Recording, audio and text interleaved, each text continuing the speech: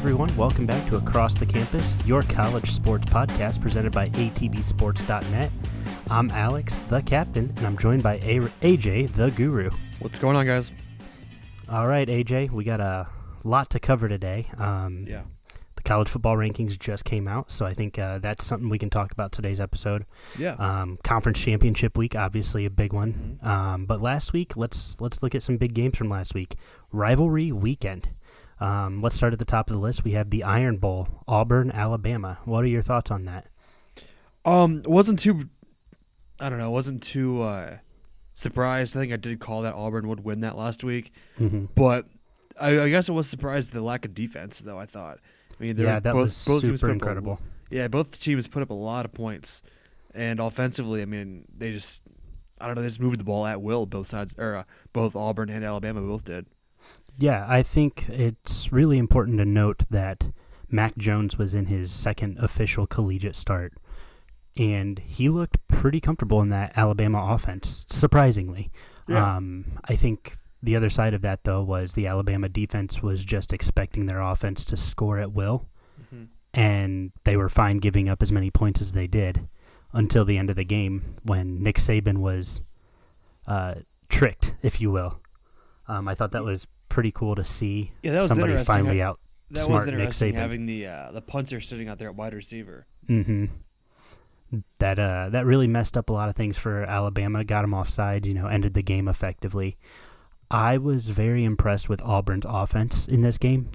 Keep in mind earlier this year they lost to LSU 23-20 with very minimal offense, plenty of defense in that game.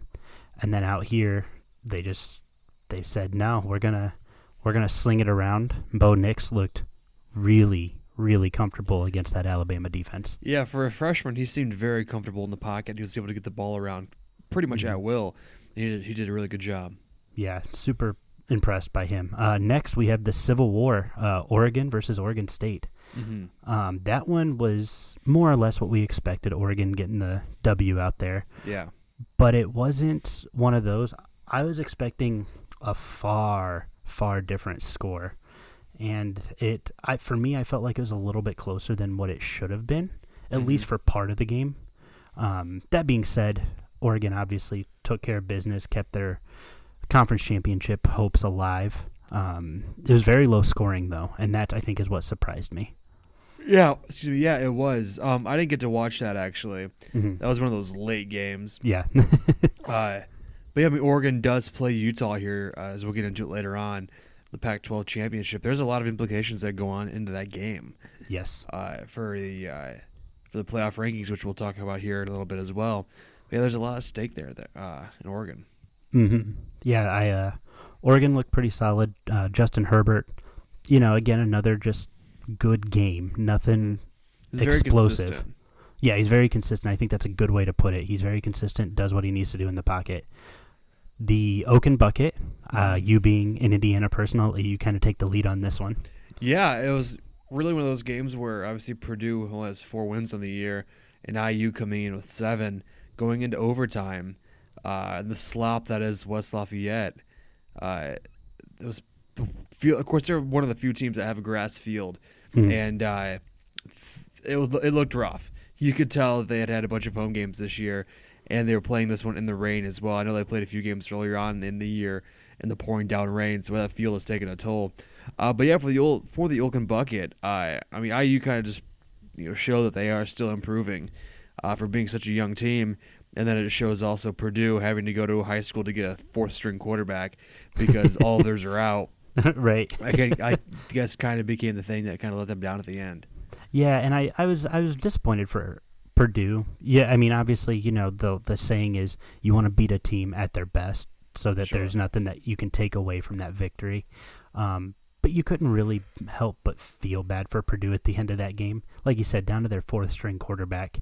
It's just got really ugly, and I mean, I'm glad to see Indiana got to celebrate bringing the bucket home back, 2 years in a row now? I believe so, yes. So that was really good for them. But in general, nothing too much to report on that. Purdue, or Indiana, is currently projected to go to the Gator Bowl or the Music City Bowl, which vastly different bowl games, if you will. Sure. Well, Purdue went to the Music City Bowl last year and was blown out by Auburn. Yes, they were.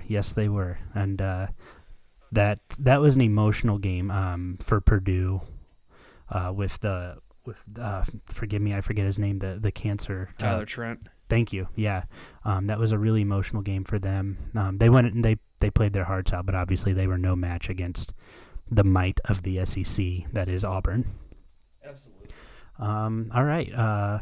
We can talk about Paul Bunyan's axe. This one had a lot of things riding on it. A potential playoff berth, Big Ten championship, hopeful. A lot of things going here. Minnesota, Wisconsin. Yeah, I think this one was interesting. The fact that it still kind of shows Wisconsin's young. Mm-hmm. It still shows that they're coach young not only on the field as players but coaching staff wise too. Yeah. And PJ Fleck, he's been around but not as long as Paul Chryst. And so Paul Chryst knows what it's like to play these big time games, mm-hmm. and he's been successful as well. So yeah, this really just shows a gap in just experience.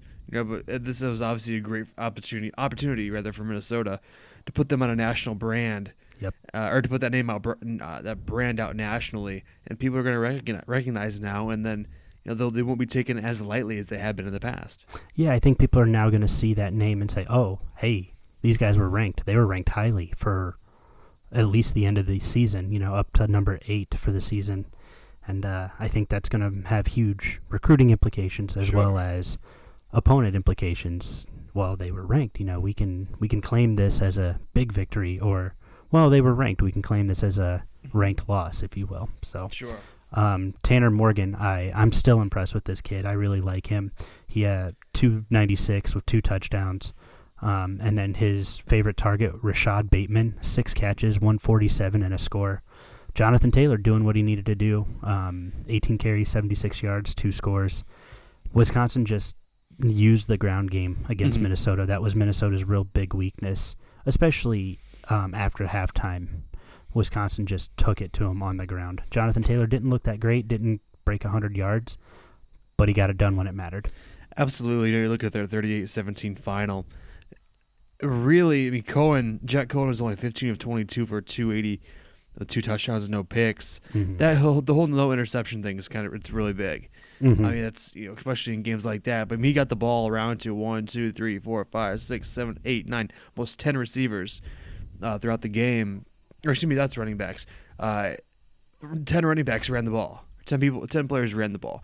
That's what Wisconsin does. They grind him. They put it on the ground and let you go after him, because they do always, every year they have the offensive line and the tailbacks to get the job done. They've been like that since the college football started. Well, I was going to say, yeah. I mean, you look all the way back into the 90s. Wisconsin was known as we're going to pound and pound and pound on the ground.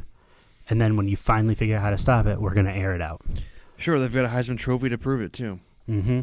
Absolutely. But yeah, in receiving-wise, too, Cephas had 114 yards on 5 receptions and 1 touchdown. Yep. And then Groszak had 1 reception for 70. So really, they were able to spread the ball around a little bit there for the 280 yards. Mm-hmm. Yeah, that was it was a good game. The first half, I didn't know what to expect. I was kind of pulling for Minnesota just because it'd be really cool to have a guaranteed playoff spot on the line for the Big Ten championship game, which that's something we can get to here in a minute. But going into halftime, I was really liking that score, and then Wisconsin just blew the doors open. Yeah, they did. Whatever halftime adjustments they were, Minnesota just couldn't match up to it. Yep, absolutely. Texas A&M, LSU, not really much to talk about here. 50-7 was the final in favor of LSU. Yeah. Did you see that video of Burrow coming out before the game? With the jersey on the back, or the name change. Yeah. Well, he was coming out of the tunnel, and it looked like the video was in a video game. Yeah. The definition was incredible. Yeah, he looked really comfortable in that game. Mm-hmm. But I love that they did that video and everybody's cheering him on and applauding him. I like Joe Burrow a lot, and I know I've mentioned it on this podcast before, but I really want to see him succeed. I think he's got a lot of potential. He's a smart kid. He doesn't seem to be one of those kind of cocky guys like a Baker Mayfield or a Johnny Manziel. No offense, Cleveland. But he just seems to, hey, let's go out, let's get the job done. Yeah, because he knows how big this opportunity is. Because obviously he was in Columbus for 3 years, and he sat behind really good quarterbacks there. Yeah, it's incredible to think that Ohio State had like 3 or 4 of the best quarterbacks in the country at one point. On that roster. It was Joey Burrow, Dwayne Haskins, J.T. Barrett, and Cardell Jones. Yeah, wow. Talk about now looking back how incredible that is. Right. So yeah, nothing really to talk about there. LSU did what we expected. They just did it in a big fashion. Cincinnati, Memphis. They're going round 2 this week for the conference championship.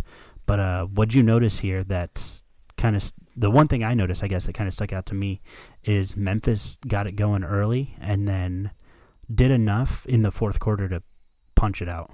Yeah, that's pretty much what happened. I think Memphis did just enough to hold on to that game at the end because it could have very easily gotten away from them going there in the fourth quarter. Cincinnati started figuring out their offense and started moving the ball a little bit, but I think just not enough time there for Cincinnati to get the W. But as you said, they go back for round 2 here this weekend. It'll be interesting to see what kind of adjustments they make going into the conference championship game, knowing that the highest ranked group of 5 bowl bid is on the line. Sure. And, it's one of those things, too, like, obviously, it's an exact repeat of last week. They go back to Memphis. And so it's really, you have the film on them. You know what's really going to happen because you just played them. So it really should be a fairly easy film week. It's just making quick adjustments because, like I said, Cincinnati did figure it out there towards the later end of that game. The next game that I want to talk about, Ole Miss, Mississippi State. Yeah, that's a wild one. There's a lot to There's a lot to dissect in that one. That final score for those listening at home, 21-20 in favor of Mississippi State. But Ole Miss had the chance to win this thing. There were 5 seconds left to go. Ole Miss gets the touchdown. And they miss the extra point attempt because Elijah Moore goes to the end zone and celebrates. Not just a, hey, let's get together, let's celebrate as a group, whatever. No, he gets an unsportsmanlike conduct penalty for getting down on the ground like a dog and motioning that he was urinating. Yeah, and that's what cost them. Doing the fire hydrant drill. Yeah. And why would you do that? I get it. There's 4 seconds left in the game. You could potentially tie this thing. But why would you do that? Wait until your kicker makes the, field goal, whatever it is. And that's what decided this thing. Yeah, that was tough. Especially, you see that stuff in Cleveland, in the dog pound, whatever. Mm-hmm. But yeah, that was. I saw that, and it was good for social media. I mean, social media had a field day with it. But yeah, that's something you can't do. And I'm sure Coach had a long talk with him after the game. I'm sure he did, and it's heartbreaking to see, especially when you have the chance to tie it and send it into overtime, whatever. Mm-hmm. And I feel bad for the kid, but you got to be better. You got to think one about thing it. we didn't mention earlier, now that we this brings it back, is Alabama missed a late field goal there to win that in the Iron Bowl as well. Yes, they did. Which I totally spaced that up until now. Yeah, they missed that field goal, and then Auburn was just moving the ball well enough. I think they got a 2-point conversion at one point. Yeah. To put them ahead 3.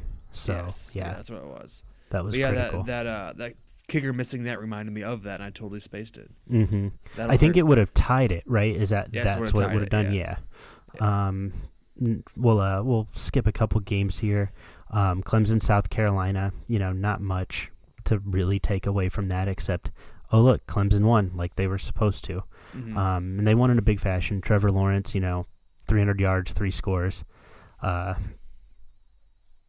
doing what Clemson been doing all year. They taking it away and then coasting in the second half. Pretty much what they've done. I mean, that did almost cost them against North Carolina, but really after that they found their stride and they haven't slowed down. Right. And I think that everybody wants to talk about, oh well, Georgia lost to South Carolina. Well, it's an SEC game. That doesn't matter. I think Clemson doing what they did to South Carolina kind of strengthens their case for the playoffs a little bit, because of the fact that, sure, you go back, you run back South Carolina, Georgia, 100 times, Georgia's going to win it 95% of the time, right? Mm-hmm. But it's that one time that costs them. And everybody wants to talk about, oh, the ACC is weak. Yes, the ACC is weak. But Clemson showed its strength, flexed its muscles against a middling South Carolina team from the SEC. And I think it bodes well for them, makes them look a little bit more favorable. Sure. Oklahoma State, not really too much there. Oklahoma, 34-16, kind of ran away with that one late. Oklahoma State only got 3 points after halftime. Yeah. Oklahoma did their job, kept their playoff hopes alive. Not really much for me on that one. No, not at all. Drew Brown, Oklahoma State's quarterback, was 22 of 32 for 207 with one pick. But Kennedy Brooks, Oklahoma's running back, had $160 on the ground, with 22 carries and one touchdown. Yeah, he looked really smooth, really fluid. He ran really hard in that game. They were able. Oklahoma they did a pretty good job of containing Chuba Hubbard there, because Hubbard only had he had 104 yards on 24 carries, but only one touchdown. Mm-hmm. Yeah, I was really impressed with their way to prevent him from scoring. Sure, he got a lot of yards. There was that whole bend don't break kind of defense against him, and they really bottled him up and kept themselves in the lead, and that was really cool to see, especially with their hopes of getting into the playoffs. That's now another quality win against a quality opponent.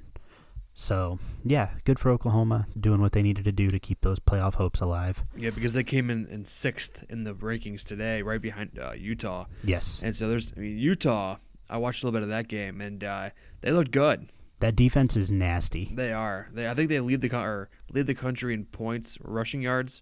That given sounds up, the defense right. is like 50-some yards a game.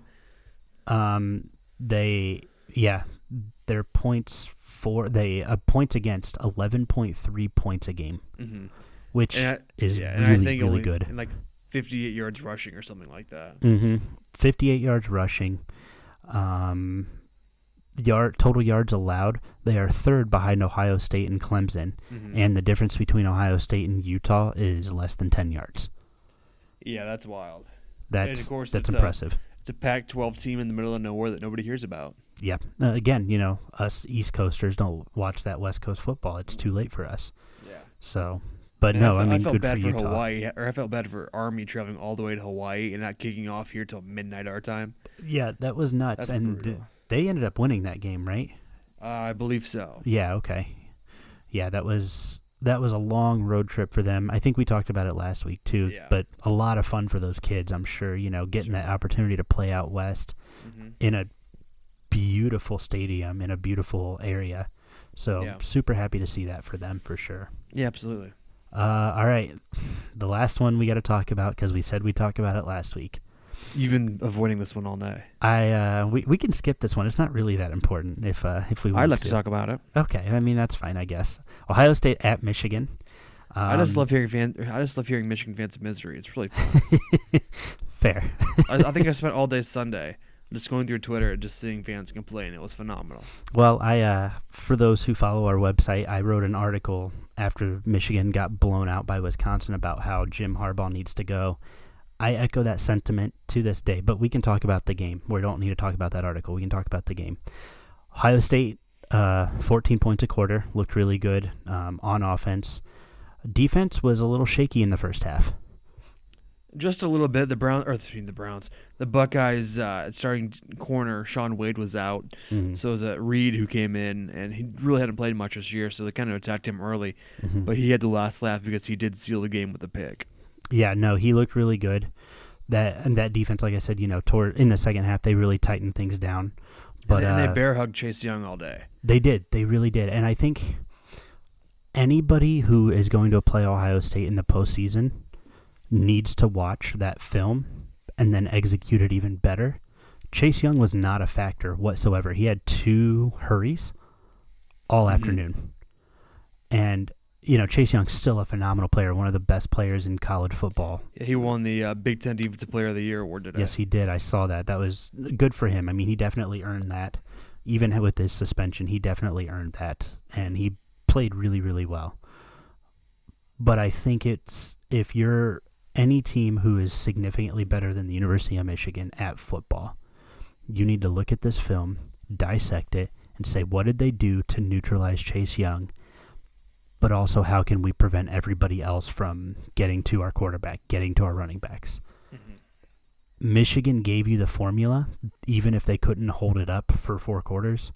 Michigan has given the country the formula on how to neutralize Chase Young. And sure, it's a double team. But now you've got those coaches at Clemson, at LSU. Wisconsin has an extra week to prepare. Now they have this film on how to neutralize that. It'll be really interesting to see his impact down the road. Yeah, it is. There we go. One of those things, too, I'm kind of looking at the numbers here. Fields and Patterson, Fields had 302 yards, and Patterson had 305. So really, the big difference there is the 4 touchdowns, no picks, to the 1 touchdown and 1 pick. Mm-hmm. A QBR of 88.8 for Fields and 27.9 there for Patterson. Yeah. And then Chuganoff came in for a couple plays because Fields went out hurt. He was a 1 of 2 for 11 yards. But the big thing was, too, J.K. Dobbins, he's still running in the big house right now. 31 carries, 211 yards, 4 touchdowns. His longest was 41. Mm-hmm. Like, that's just – and Fields, I mean, he only had 25 yards rushing. That's low for him. Yeah, that was uncharacteristically low. The Michigan front 4 really kind of kept Fields in the backfield. He didn't really get the chance to scramble and do much of what he likes to do. And the one thing, too, the Ohio State offensive line averages 40 more pounds than the Michigan defensive line. Yeah, which makes that even much more impressive, right? That Fields was contained in the backfield. Now, J.K. Dobbins obviously ran at will. It's like, just give me the ball, I'll run 15 yards, whatever. Sure. And then, obviously, Garrett Wilson, who's a true freshman who was playing high school football this time last year, had only 3 receptions for $118, 1 touchdown. Chris Olave kept doing his thing with 68 yards. J.K. Dobbins at 49. J.K.'s 2 catches were huge. They're both short out of the backfield catches, but he was able to his longest was 28 yards. Yep. And that took the Buckeyes into the red zone. Their Austin Mack, my Fort Wayne guy, had 3 receptions for 39 yards, 1 touchdown. KJ Hill, I think the Buckeyes are like a ridiculous amount in the record-wise when KJ Hill scores a touchdown. Yep, absolutely. And that was... It was you continue to look at the numbers. Master Teague, he had 12 carries for 29 yards. Not a big difference maker, but he gave J.K. Dobbins enough of a breather to show a different look, to get a different defense on the field. Sure. You saw Master Teague on the field. Okay, they're probably passing. Ohio State surprised the Michigan defense by running with him a little bit. Mm-hmm. Yeah, Master Teague's one of the top 5 rushers in the Big Ten right now, too. Mm-hmm. As a backup. Yeah, so you look at it and you think, he just runs those disguise packages really, really well. Mm-hmm. He's built identically to J.K. Dobbins. Yeah. So Master Teague right here has 128 carries for 780 yards, 4 touchdowns as a backup. That's insane. The tail here, and I'm looking at team stats. Shea Patterson, Michigan had 305 yards passing, Ohio State 313, so pretty even there. Save the touchdowns. The rushing was the difference. Ohio State outgained Michigan 264 to 91 yards on the ground. That was, to me, obviously there was a fumble by Michigan late in the second quarter that would have tied it up. Yeah. But I was really impressed with Ohio State in all facets of the game. I think they looked really, really solid. Michigan was definitely the underdog, and I think in the second half they played much more like it.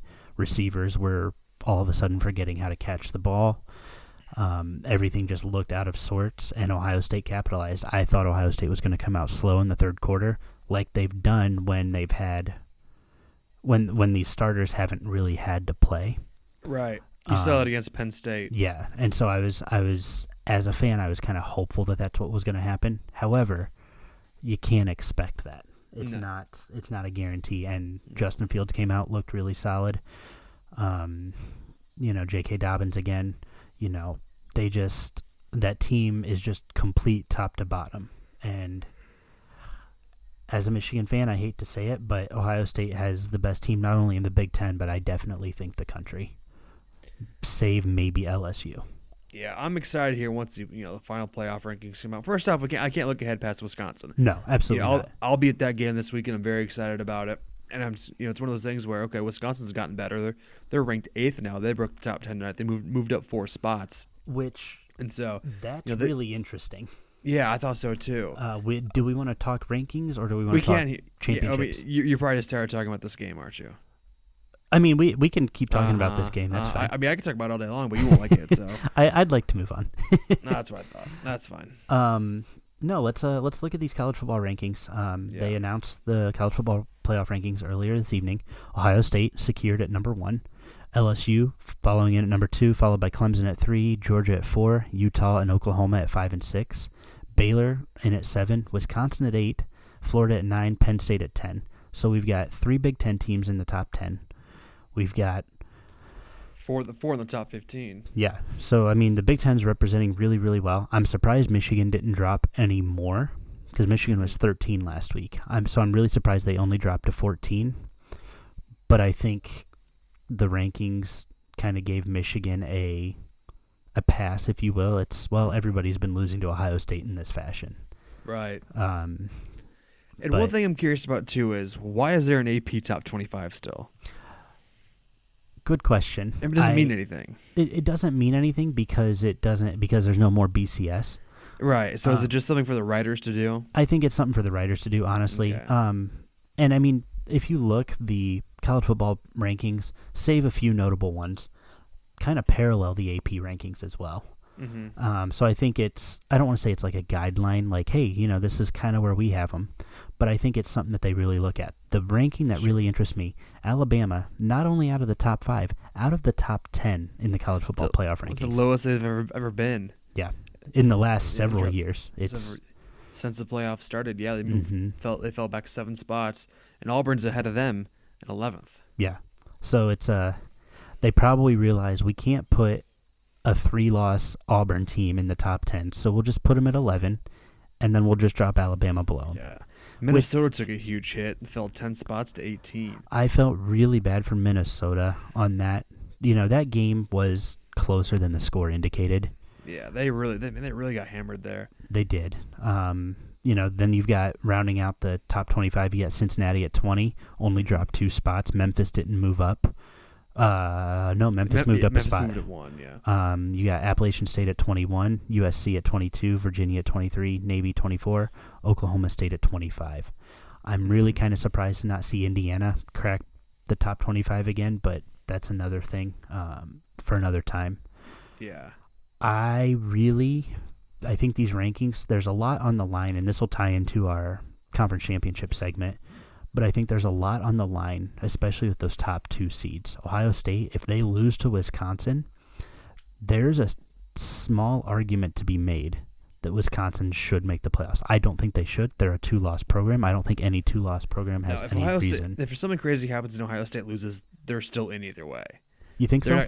They're not going to drop out. The only thing that'll switch is they might go to 4, LSU to 1, Georgia 3, Clemson 2.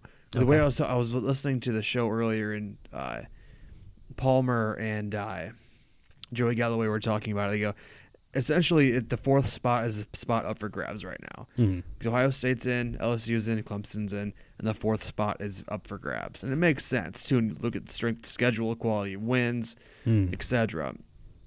Obviously, if LSU beats Georgia like we think what'll happen, that opens the door for Utah. They're going to have to beat Oregon. And then there's no Pac-12 or Big 12 championship, is there? Oh, yeah, it's Oklahoma-Baylor, right? It's a quasi-championship. They take the top 2 teams of the conference have them play again. That's right. I forgot about that. So now here's my question for you. So you've got, let's say LSU beats Georgia, which is a safe bet right now. Let's say LSU beats Georgia. You've got Utah, Oklahoma, and Baylor. Let's say, who do you put in if Oklahoma and Utah win? Or if Utah and Baylor win, who do you put in at that number 4 spot? Utah. You think so? I think that they're the better overall team. Even though, even if Oklahoma wins. Even if Oklahoma wins. Okay, let's take a look at this here. If Oklahoma wins, I think Oklahoma has a better schedule. I do, but I think if you put Utah, it's a win against a top 15 team. Right, but if you put Oklahoma, it's now a win against a top 10 team. That's it, about 10 team, yeah. That's a tough one. It really is. Yeah. This is the weekend chaos. I still think Utah. Okay. I think it's interesting. You've got 2 conference championships where it's red versus green. Mm-hmm. Baylor, Oklahoma, and Utah, Oregon. And you got to watch this too. Baylor lost that game against Oklahoma a few weeks ago. True. I mean, they let it get away from them, really. Mm-hmm. They let that game all the way until deep into the fourth quarter, and they just kind of let it go. Yeah. So I doubt something like that happens this week. Now, here's the real question. 28-3, do you think that's going to come back to haunt them? Is that going to be all they're going to be hearing in practice all week?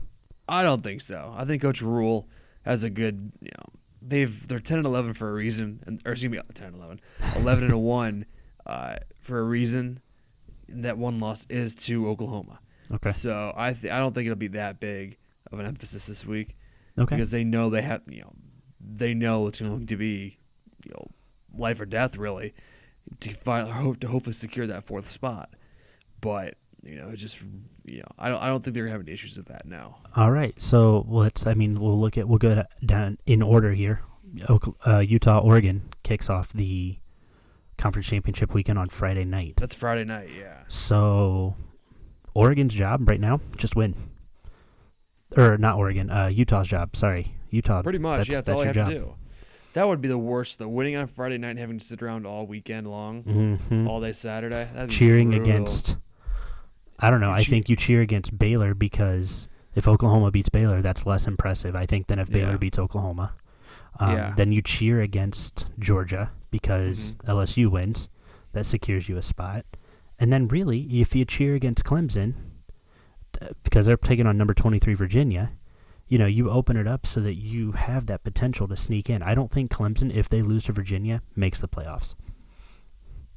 I think based off of their strength of schedule, everybody's already been down on them this year anyway.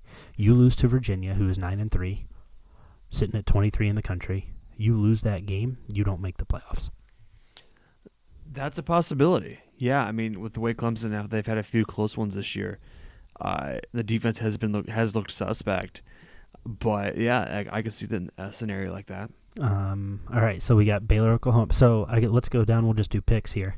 I like Utah in this game. I think Utah is a much more complete team, and Justin Herbert hasn't seen a defense quite like Utah's yet. Yeah, I agree. Yeah. I'm right there with you. Okay, so Saturday, the noontime slot, we've got Baylor, Oklahoma. I think Oklahoma takes this one. I really do. Jalen Hurts is looking really good. You like Baylor? Okay. I like Baylor in that one. There's something about Corey Brewer that I like. Okay. No, that's fair. And you think he can bounce back from this one? I think so, too. Yeah, because, that program has risen from the ashes in a pretty quick amount of time. Okay. They obviously they had damn near had the death penalty a couple years ago. Right. And Coach Rule comes in and takes care of it. First year they struggled, but now they found their stride. They're looking in the top 10 now. They're moving the football pretty well. Absolutely. That's fair. Down at the Sun Belt Conference Championship, we have Louisiana taking on Appalachian State. I like Appy. Sorry. Yeah, so do I. That's one of those teams that ever since they joined FCS, it's like okay, they're gonna stick around here for a little while. Mm-hmm. And they're the one consistent team out of the Sun Belt. The Sun Belt we've talked about being probably the weakest conference in, save Conference USA, the weakest conference in 1A football. But Appalachian State's been their lone bright spot. Yeah, absolutely. They're the one name that everybody knows. Mm-hmm. Moving on to our conference, the Mid-American, we got Miami taking on Central Michigan. I have Central in that one. You got Central? I like Miami. Yeah, because Ball State handed it to Miami this past weekend. They really did, but Ball State handed it to a lot of people and then got it handed right back. Yeah. I think too. This is technically a home game too for Central. It is. They're not traveling too far. Miami's got to really pack up their fans and bring them on up north. I think I like Miami in this one just because of Brett Gabbert. He's looked pretty solid all year. Although Jonathan Ward for Central Michigan, dude's got 15 scores on the year, 164 carries, over 1,000 yards rushing. I I think this is going to be more of an offensive game than it is a defensive game. But I really like Miami just because I think that they play a slightly better schedule, so they're going to be more battle-tested for the weekend. Yeah, that makes sense. 1:30 down at Conference USA, we got University of Alabama Birmingham. I think that's UAB. Yeah, UAB taking on Florida Atlantic.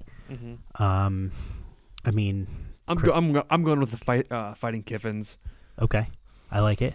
I like the pick for Florida Atlantic, and that's kind of where I was leaning as well. Chris Robinson looks pretty solid at quarterback. Mm-hmm. You know, he's got 3,000 yards on the season, 22 scores. They only had one loss in conference. I mean, that whole team looks pretty good. Their out-of-conference schedule was whatever, but they look pretty good in Conference USA play this year. Yeah, absolutely. It's they have, and I think, where are we at here? Lost my spot. What game were we talking about again? UAB, Florida Atlantic. UAB, that's right. My gosh, and UAB too is a team that didn't have a program a couple years ago. Yeah, they just bounced back. It's been what, 2 years? They've been back 2 years now. 2 or 3, yeah. Yeah. So I mean, obviously they've had some NFL talent come out of the Roddy White a couple years ago. Went to Atlanta, came from there, but I still think Lane Kiffin, his guys over there, they're going to do well. And their offensive coordinator too is Charlie Weiss's kid. Yeah. He's like 25. Mm-hmm. Interesting thing to note. Florida Atlantic is scoring 34 points a game. Yeah. Giving up 24 essentially. While UAB is scoring 25, giving up 18-5. So I don't want to say UAB's got a better defense. Maybe just a weaker schedule. Mm-hmm. That's one of those teams too that their their non-conference schedule isn't like the greatest, right? Because obviously Florida Atlantic travels to Columbus, they travel to Ball State, places like that. So and of course Ball State wasn't too big; they beat them pretty handily.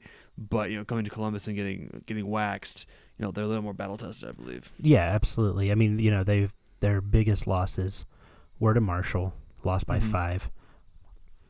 They're on a 5-game winning streak right now. Beating Southern Miss, UTSA, Florida International, Western Kentucky, Old Dominion, by some pretty hefty scores. It's not been a weak schedule for Florida Atlantic, so I really like Florida Atlantic in this one. I think that they take that conference and run away with it. I think so. Cincinnati, Memphis, American Athletic, rematch of this last week. I think Memphis does it again. See, I'm taking Cincy. I like Luke Fickell. I don't think he allows his guys to lose 2 in a row because their only 2 losses this year are Ohio State and Memphis. So I don't think he loses another one on the road in Memphis. Okay. That'll be interesting to see. That game's at 3:30 on ABC, so that'll be fun to watch. I really hope that there's some really, really good football being played there. Like you said, Luke Fickell is a smart coach. I don't think he allows them to lose 2. But I just really like Brady White from Memphis. That kid is a monster at QB. And Kenneth Gainwell, the running back there. Sure, he's only got 12 scores, 1,300 yards on the season, but he's smart with how he plays. He doesn't need to run a lot when the rest of his team is giving him the opportunity to relax. Sure. So, I don't know. It'll be an interesting game. If Memphis wins that, they're almost guaranteed to take that top spot for the Group of 5. And Memphis' coach, too, he's one of those guys who's going to be on everybody's radar this year for a big-time job. Looking at you, Michigan. Anyway, moving on to the 4 o'clock time slot, we've got the SEC Championship game. This is a game a lot of people are going to be paying attention to. Georgia, LSU. I think Joey Burrow and company get it done. I think so too, but I think it's going to be closer than what people think. Georgia has a pretty solid defense. They've been playing pretty well here as of late. I think it'll be a lower scoring game, but probably a field goal or a turnover, something like that's going to decide the finish. Big thing of note: this is basically a home game for Georgia. Sure, it's at the Mercedes-Benz Stadium. They're in Atlanta, so I think LSU, they're going to be fighting a hostile crowd. I think LSU does get it done, but I do like the idea that it's going to be a closer score than expected. I think LSU wins it probably by 10. Yeah, for 10. I can see that. We've got Hawaii taking on Boise State in Boise for the Mountain West Championship. I think it's really hard to bet against Boise right now. Yeah, Boise does look really good, and it's an old adage too. Traveling west to east to play football, it's tough. Mm-hmm. Those time zones really mess with you, especially with Hawaii being like 4 time zones difference. Pretty much. Yeah, that's tough. So I think Boise wipes the floor with Hawaii in that one. Night games. These are the fun ones. Virginia, Clemson. Clemson does the job. It's taking place in Charlotte, North Carolina at the Bank of America Stadium. Yeah, Clemson's 20.5 point favorites right now, over under 55.5. Yeah, that's gross. Well, speaking of over-unders, the over-under for Hawaii, Boise State, 65. Mm-hmm. Yeah, I mean, it's going to be a high-scoring affair for sure. Mm-hmm. Boise State's favored by 14. So, I don't know. That'll be interesting. I think Clemson runs away with it. I think they run away with it in the first half and then just kind of hit cruise control in the second half until their defense gets in trouble. Yeah. Because we mentioned LSU Georgia here. LSU's only it's -7. Mm-hmm. Yeah, that's going to be a close one. Memphis is -9. So yeah, those afternoon games are going to be really, really tight. Save the Boise State game. It looks like. Yeah, but I like Clemson in this one. They just look to be a far more complete team than Virginia. Virginia doesn't hold a candle to them, I don't think, especially with who they've lost to. They've lost by 15 to Notre Dame. They had a weird loss to Miami, Florida, and then they lost to Louisville. Looks like the tale for them this year is losing on the road. Looks like they don't lose at home, but on the road is where they kind of falter. Mm-hmm. Yeah, they do struggle there on the road for sure. We got in the 8 o'clock time slot, the game that you are going to be at, and I'm excited to hear about it. Yes. Big Ten Championship, Yep. Wisconsin versus Ohio State. Yeah, looking at the numbers here, obviously over under 56.5. Ohio State's favored 16.5. That's dropped a little bit over the past couple of days, but I think it's gonna be closer than what people think. Wisconsin, obviously, it's a 1 versus 8. Wisconsin has played us already. Jonathan Taylor had 10 yards when we played him last time, and it seems like, and Chase Young had 12 sacks. Mm-hmm. So it was one of those things too where I don't think Wisconsin's going to allow that to happen again because they do have the athletes to prevent that from happening. Right. But being a neutral field, Ohio State travels extremely well. Every time I've been to the Big Ten Championship 4 or 5 times, and every time I go, it's 85% Ohio State fans because Columbus is only a 2.5 hour drive down I-70, so it's not not that far. And the games I've been to, Northwestern last year, they didn't really travel very well. Wisconsin, they bring a pretty decent crowd. When Sparty came down, they brought a pretty big crowd in 2013. And then when Ohio State beat Wisconsin 59-0 in 14 rather, they brought a pretty nice crowd too because that was the year Wisconsin was supposed to do it. And then we of course do a third string quarterback, yada yada yada. The story, the rest is history. But 12-0, 10-2. It's going to be closer to what I think what people think, but the Buckeyes do come out with a win. Yeah, absolutely. I think Ohio State tightens up everything they need to. They've got film on themselves from the Michigan game, which I think is so critical for them. I think they take it away early in the first half. They're forcing Wisconsin to throw in the second half, effectively neutralizing Jonathan Taylor. So I don't think it'll happen. I think Ohio State handles that and rides home with yet another Big Ten championship and yet another playoff berth. Another one, but I mean, I was talking about this at work today with somebody. My friend is an Ohio State alum, and she has no worries about it. I'm sitting there, I'm like, it's a championship game. Playoff hopes are on the line again because obviously when they played together the first time, playoff hopes were on the line then. Mm-hmm. So it's still the same situation now. For Wisconsin, I don't think they're gonna jump into the top 4, but they can get a 5. Yeah, I think they can get a 5 or a 6 and get in there and play at a Rose Bowl. Absolutely, which was huge for Wisconsin. Don't get me wrong, that's enormous for anybody. Yeah, the Rose Bowl is still a premier game. It's sure it's a consolation prize, but it's still, it's the granddaddy of them all. Yeah. So, but yeah, I think the Buckeyes come away with the win there. All right, I like it. I can respect that, and I agree with that. On Sunday we have America's game, Army versus Navy. Not a conference championship, but it's a big rivalry game. That's next week. That's the 14th. Oh yeah, that's right. That is the 14th. Never mind. Yeah, So they take a week off. We can talk about that later. Yeah, they take a week off. So, but yeah, that wraps up the conference championship games. We do have a few mailbag questions I wanted to kind of touch on. A couple people on Twitter reaching out. Yeah, you guys to are us. blowing up my Twitter notifications at work yesterday. Sorry. You got tagged. That's my fault. I'm going to take full blame for that. It happens. But no, we had a couple really good questions coming into. If I can pull them up really quick, tweets and replies. Yes, so we had a couple really good questions. One of them was, who has the best college football rivalry trophies in the sport, and what are some of our favorites? I answered on the Twitter page. Personally, being partial with being a MAC fan, I think Akron-Kent State, the battle for the wagon wheel, I think that's one of the coolest things. It's a giant wagon wheel, for those who don't know. And this, it's a legit wagon wheel. It's not some little tiny trophy. It's a giant wagon wheel where they have all the scores and who won over the course of the rivalry. Minnesota, Wisconsin, I really like for the Axe. Notre Dame, USC, and I don't know how to pronounce this. Jeweled Shalag. I think that's how that's pronounced. Notre Dame, USC fans, please don't find me. I don't live in Toledo. I don't exist, so please don't kill me for butchering that.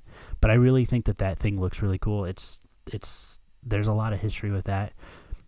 Also, just because I'm a MAC fan, and everybody can make fun of me for this, I really like the Toledo Bowling Green rivalry trophy.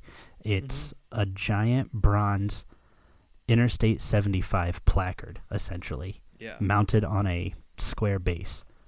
And it's the newest trophy. They replaced the peace pipe from a couple years ago. And BG finally got to see what that trophy looked like this year after, I think, 7 years of not knowing what it looked like. And I think it's one of the coolest trophies out there. It's just this bronze plaque, and I just think it's kind of cool. So what about you? I'll stick with the MAC too a little bit. I mean, the Redbird Trophy between Ball State and Miami of Ohio, that's a good one. I always liked Iowa, Minnesota, the pig. Oh, the Floyd of Rosedale. Floyd of Rosedale, yeah. How it was actually a real pig back in the day. I think that's pretty cool. Yeah, that's awesome. I mean, Paul Bunyan's axe is always really cool. I'm trying to think. Oh, the cowboy hat between Oklahoma State, Texas. Oklahoma, Texas. Yeah. The golden cowboy hat, that's really cool as well. What do you think of the Illabuck? The Illabuck is cool, but it's just one of those things you just don't. Obviously, they don't play every year, right? So it's like, you kind of forget about it when they play. They go, oh yeah, that's the thing. There's a trophy here. Yeah, I mean, obviously, it used to be a real turtle back in the day too. Yeah. And see, I just forgot all about it until you mentioned it. I go, oh yeah, I forgot just because they play each other every other year, absolutely, or so. So yeah, that is a fun one though. Yeah, so those are great trophies. We got another one. Is Joe? Oh, hold on, time out. Go ahead. During bowl season, yes, we need to do an episode on bowl trophies. I'm 100% down with that because there are some really cool ones. There are some really cool ones, for sure. In 2004, I went to the Alamo Bowl, Ohio State, Oklahoma State. It was Les Miles last year at Oklahoma State. Yeah, and it was so cool because last year I was in Columbus. We went to the Woody Hayes Center, the Woody Hayes facility, and the trophy case is in there. And I saw the trophy from that game up close. And that was when the MasterCard, I think, it was... Yeah, the MasterCard. MasterCard or Discovery Card, one of the two sponsored it back then. Okay. And it was a sweet-looking trophy. Okay. And it looked cool because I was like, 10 back then, or 10 or 12 when we went. Right. But seeing it 20 years later, I was like, okay, this thing's really cool looking. No, that's awesome. Yeah, I'm definitely going to do one of those. Definitely have to do bowl game trophies. Absolutely. We can do a bowl game pick'em too. And we'll do that. Also, bowl game gifts that players get. Yeah, it's ridiculous. I've got stories from people I know who played for that team up north. Okay. Chris Wormley, who you know, and Dan Samuelson. He went to my high school. They both played up there, and some of the things he was telling me they'd got were incredible. So we'll wait till bowl season to talk about that also. Yeah, absolutely. That's perfectly fine. I'm excited to dive into that a little bit. Another question we got, is Joe Burrow winning the Heisman? I think right now he's the clear front runner. He has to completely fall to pieces in the conference championship, I think. Yeah, I think so too. I mean, it's pretty much his to lose at this point. We don't need to really go over any more with that. What coaches need to have a strong showing in their bowl game to stave off the hot seat pressure going to next year. I don't know if anybody fits that criteria, but I think if I would pick a coach who people are looking at a little unfavorably right now, whether it's fairly or not, I think Nick Saban needs a strong bowl performance. I think he's fine. I don't think he's on the hot seat, but I do think that Nick Saban is feeling a little bit of pressure like, oh man, I've lost 2 regular season games for the first time in however many years. If I lose a bowl game, what does that really say about this organization? Sure. I think my coach is Clay Helton at USC. Yeah, okay. That's interesting because everybody's talking, they want to get rid of him, but he has him ranked. Mm-hmm. And he has them winning football games right now. They're in the top 25. Yeah. I think they're sitting there at, 24, I think it is? Mm-hmm. Or, yeah, 24. 22, whatever it is. Yeah, and they beat UCLA this year. Yeah, 22. They beat Cal. They have some quality wins, and they got shellacked by Oregon. Mm-hmm. But, they took Notre Dame to the wire, lost by 3. BYU lost by 3. They beat Utah this year. Mm-hmm. I don't know really. I don't really understand. Yeah, I don't really understand what what the issue is with him for the simple fact that they want Urban Meyer, and Urban Meyer's not going to take that job. Everybody knows that. He's never going to coach again. No, he's going to the Cowboys. Yeah, when Jerry Jones opens up that bank account. Right. But yeah, Notre Dame, they obviously lost to Notre Dame in the rival by 3, but then you beat UCLA. So really, Clay Helton, if he could win out, I don't know if it's going to save his job, but it's going to make it harder for USC to get rid of him. Because they did I don't know if he was fired or resigned, but their AD earlier this year left as well. So maybe that was kind of the sign, but who knows at this point. We got another. Yeah, absolutely. I think it's super important for him to really, as long as he wins, he's fine. And I think so too. This bowl, if he wins this bowl game, like you said, it makes that argument really hard to get rid of him. Like, look, he's got 9 wins on the season. It's really hard to argue against that. We've got another one from our cousins, the Beard Brothers Fantasy Football Podcast. I've got issues with those guys too. We'll talk about that later. I'm excited to hear this. They said, why is X-Ishigan so bad? I don't know who this X-Ishigan is, so that seems like a dumb question. I get it. But no, why is Michigan so bad? Why is Ohio State far superior? I know. I can answer this in two seconds. I really can. I believe you. Go for it. It's Ohio State takes it more serious. Yeah. Ohio State, they train every practice. There's a Michigan hour or a Michigan session. Urban Meyer, every Wednesday, he would go into his office and watch film on them. He knew what they were doing every week. Mm-hmm. Jim Harbaugh's not doing that. No. And the week of the game, the scout team gets in Michigan uniforms. Wow. And they practice. Yeah. That I didn't know. That's wow. Oh yeah, they've been doing that forever. Okay. And so they just take it more serious. It's obviously they went down there, scored a touchdown, missed a field goal. That was the end of the game right there. Mm-hmm. That was it. Yeah. Because they weren't gonna you can't recover from that. No, absolutely. And so Ohio State takes it more serious. And there's a reason why it's 5-0. There's a reason why Jim Harbaugh got snarky in his press conference when he couldn't answer a simple question. Yeah. And I took issue with that as well. The guy Jordan Strack is actually a WTLL reporter. Jordan's really that was Jordan who answered that or asked that question. Yeah, that was Jordan Strack. Okay, I know Jordan. Yeah, he's great. Yeah, no, and he's super smart. And everybody's like, "Oh, he's an Ohio State fan because he's from Toledo." No, he was asking a legitimate question. Yeah, I thought it was a legitimate question. I thought he's so like, too. "Oh, I'm not going to answer your insults." Well, you're being paid $7.5 million a year and have nothing to show for it. Your fans want to know more. Yeah, when you interview for that job, you're asked 2 questions. And the first question is, how are you going to beat our rival? Mm-hmm. And he hasn't done that. He's been close once. He's given up 118 points in 2 years. 118 points in 2 years, and I think, and this is kind of what I replied to the Beard Brothers, and I said, look, Don Brown's defenses all year have played pretty well, save Wisconsin. Ohio State's just on a completely different tier than not only Michigan, but the rest of the Big Ten and pretty much everybody else in the country. They're just, Ohio State's just dominating everybody. It's not one team. They've been a consistent product like this. You look at Ohio State top to bottom, there's no glaring weakness. And even the weaknesses that they have, they cover up really, really well. Yeah.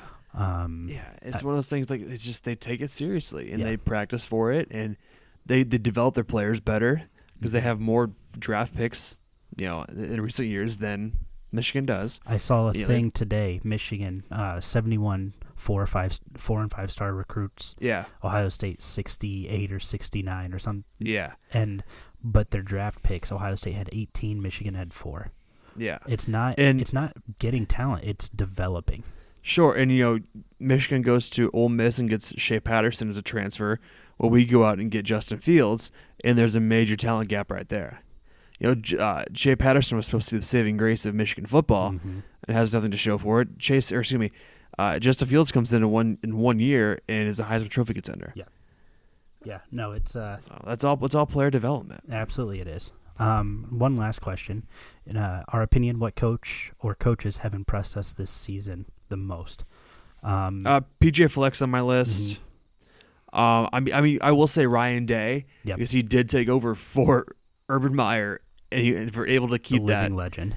Yeah, a future Hall of Fame coach, and to be able to keep up what he built, going 12-0 and winning Big Ten Coach of the Year, and that is saying something. It's not easy to do no matter who you are.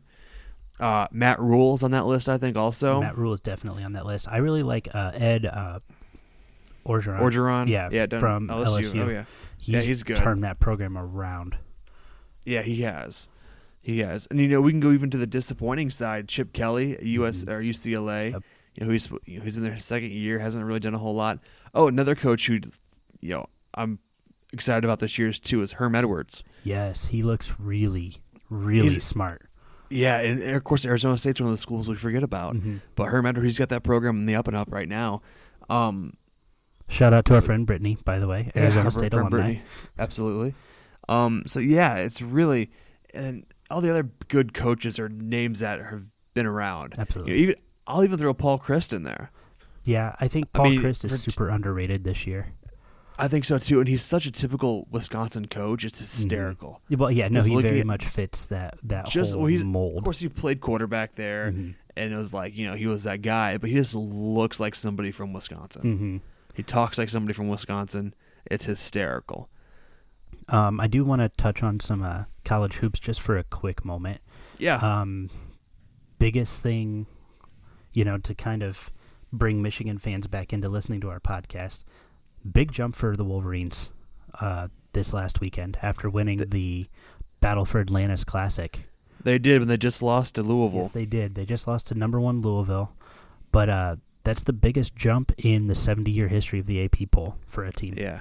So congrats. I mean, they've been doing it the right way. Yeah, I think we moved up to 6.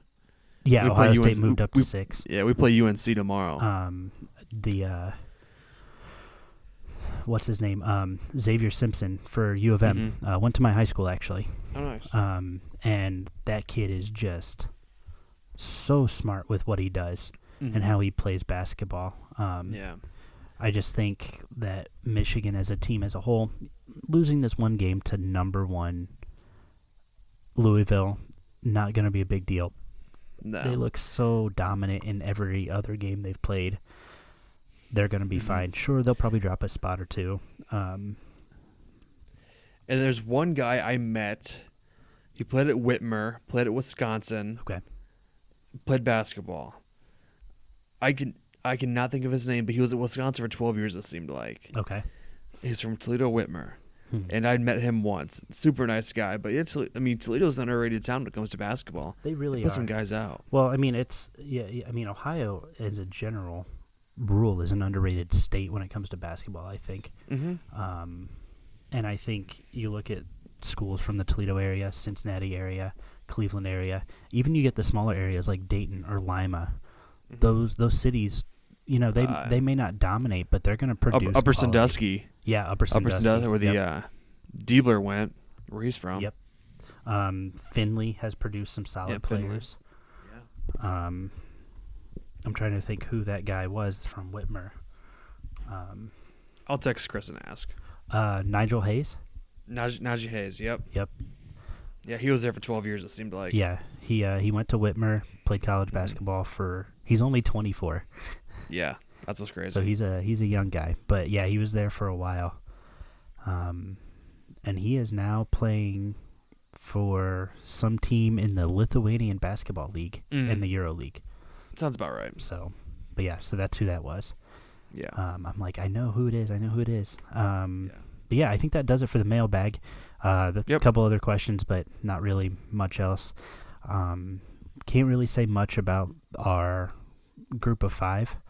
We're on conference championship weeks. I think the teams from each conference have proved why they are getting talked about. So not really much to touch up there. And really the thing too is, the battle is for that 4th spot, I think, at this point. Yeah, absolutely. That's the highlight. But I got to know, what is your beef with the Beard Brothers Fantasy Football Podcast? Beard Brothers, yes. There's an AJ over there, so I've been told. There is an AJ over there. There is, yes. And you brought it to my attention last week. I sent them a tweet. Never got a response. Uh-oh. Yeah. They're talking about Highlander games, and there can only be one AJ. Mm-hmm. And we both know who that is. It's clearly my AJ. We are both bearded men. The ladies are very fond of us both, I'm assuming. Yes. Why wouldn't they be? You're bearded man and AJ. Absolutely. So, yes, if these guys are listening, which I know they are, because why wouldn't they? Right.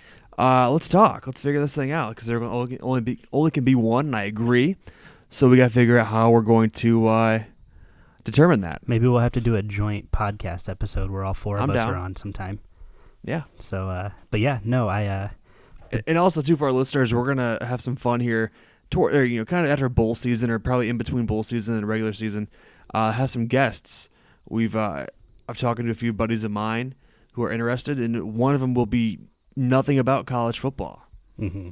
We've spoken about this. It's a good friend of mine, my college roommate, who was he's a professional wrestler. So he's also a groomsman in my wedding. But he is a college football fan. Actually, he's a UGA fan. Yep. He lives down in Tampa, and but he's in the independent wrestling circuit. So we're gonna totally go off subject sometime, talk to him, and just talk about professional wrestling. Yeah, I'm definitely down. I think that'll be really good. And now he wrestled in college as well, right? Yeah. So we could even get a little bit of the, to keep in theme with the podcast, talk about that transition from college wrestling to the professional wrestling. So Sure, absolutely. But yeah, so I think, AJ, that does it for us. Let's do it. All right, guys, so thank you so much for tuning in. Be sure to check out our Facebook page across the board for articles, podcasts, and more. Follow us on Twitter at atbsports.net. Follow our podcast link at atbsportspods. If you're looking for fantasy football advice, I know playoffs are coming up. Check out the Beard Brothers Fantasy Football Podcast on Spotify, Apple Podcasts. Follow them on Twitter at BeardBrothersFF. Thank you guys so much for tuning in. I'm Alex. Alongside me today is AJ, and we will see you guys next week. See ya.